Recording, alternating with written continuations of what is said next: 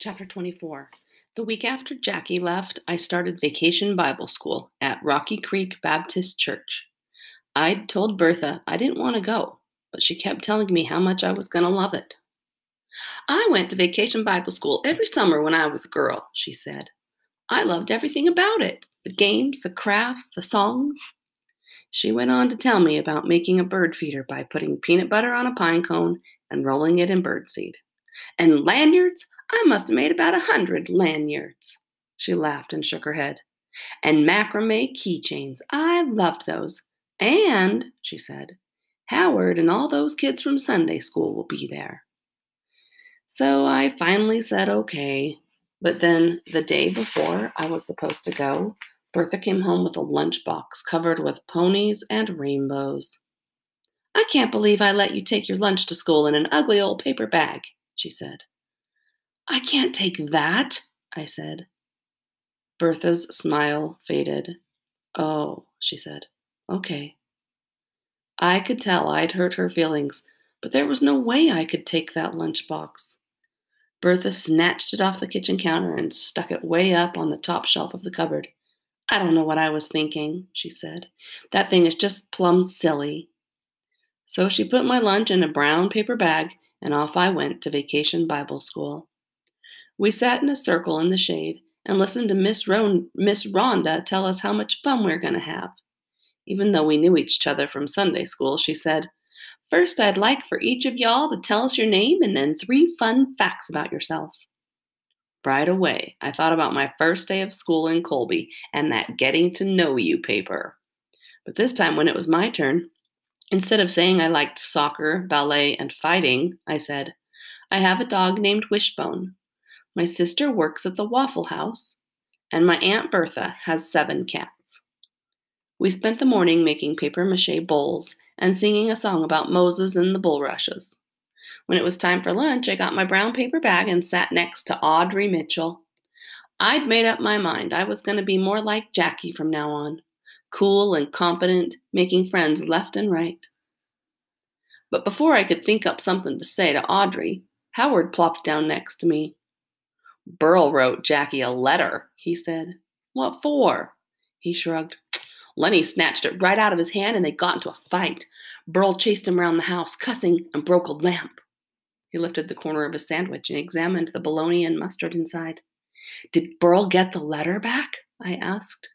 Howard flattened his sandwich between the palms of his hands.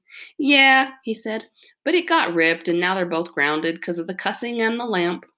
He pushed at his damp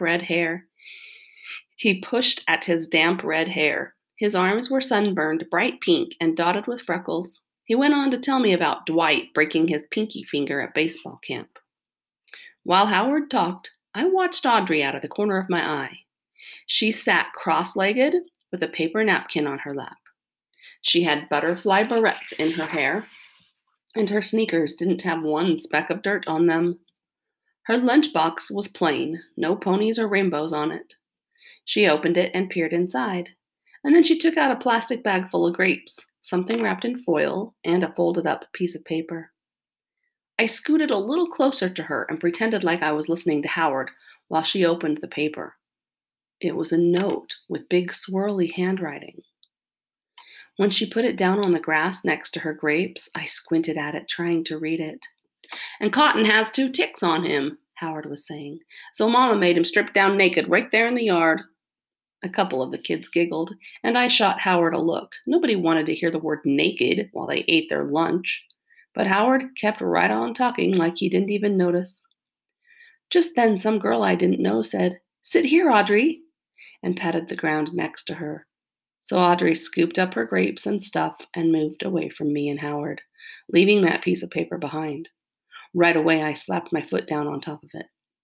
While Audrey and that girl chatted away about swimming lessons and soccer camp, I snatched up the paper and stuffed it in my pocket. What was that? Howard asked. What was what? That paper. What paper? That paper in your pocket. Nothing.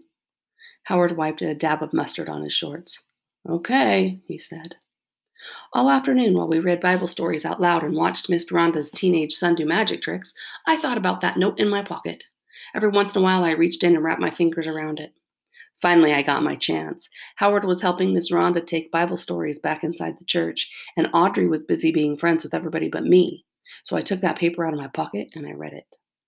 It said, "Have fun at Vacation Bible School. I will be missing you. I love you very much, Mama."